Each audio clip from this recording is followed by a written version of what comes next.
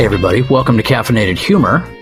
You know, there's a cardinal rule anytime you're dealing with beverages, food, anytime somebody else touches your food.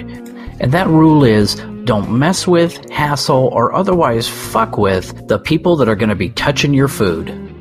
You don't mess with the people that are going to be touching your stuff because the last thing you want is an extra shot of DNA in your stuff. And for the extra shot of DNA, I'm talking about spit. At the very least, spit. You piss them off enough, somebody's going to either teabag your drink, or they may even piss in it. Or, God forbid, commit a venial sin into your drink. And if you think that shit never happens, go to YouTube and just search it.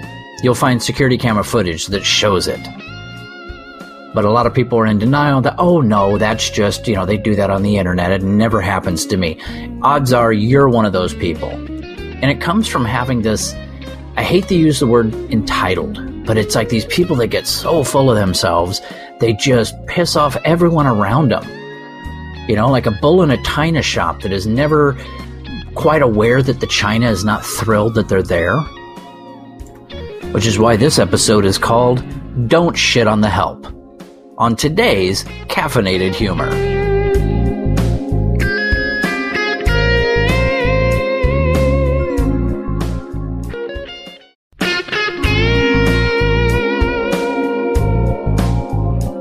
Some people are just genetically predisposed to pissing me off. I am in a long line at Starbucks. In front of me is a woman that, and I rarely use this word, but it really does fit. She's a bitch. Make that a snooty bitch. Now, the word bitch gets overused by so many that it almost loses its charm. And just when I'm tired of it and just about to quit using it, I run into somebody that just bristles with indignation over the mere utterance of it. So anyway, getting back to the snooty bitch.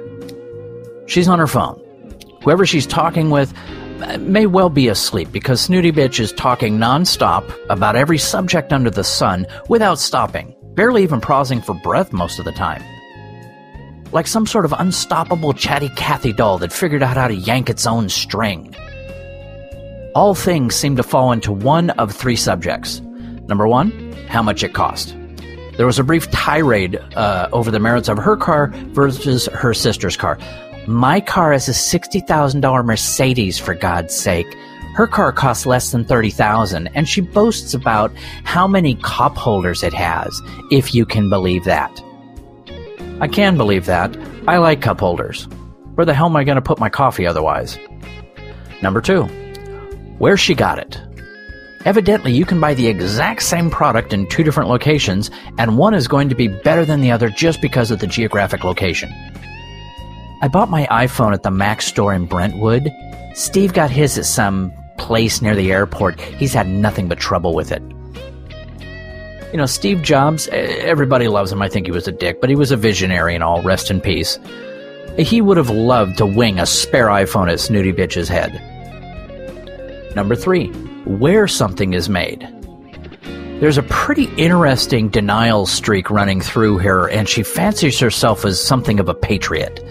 You know me, I only buy American.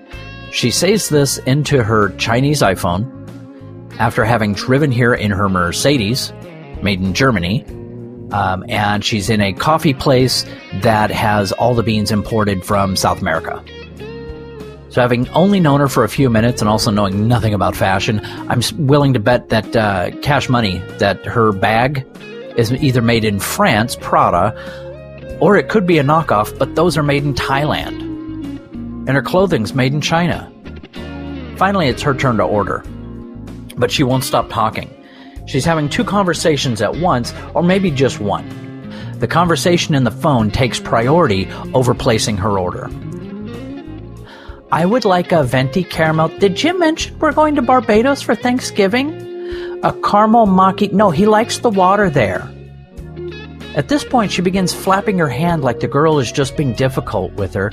Finally, she yanks the phone away from her head with an exasperated sigh, speaking to the cashier like she's a slow child.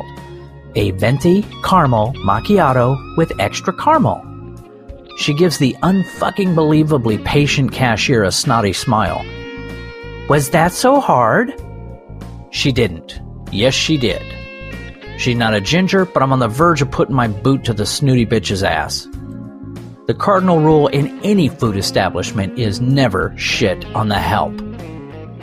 Most chain stores try to regulate it, prevent it from happening, but there's an excellent chance someone behind the counter is going to spit in her caramel macchiato with extra caramel. I hope she spills it in her Mercedes, right on her Chinese iPhone. But that's me.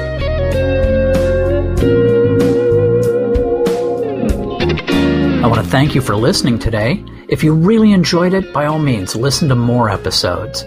If you want to read, go to Amazon.com and search Caffeinated Humor. There's a series of books based on the podcast and the blog. If you want to read the blog, go to bittermac.com, bittermac.com, and that's the home of the Caffeinated Humor blog.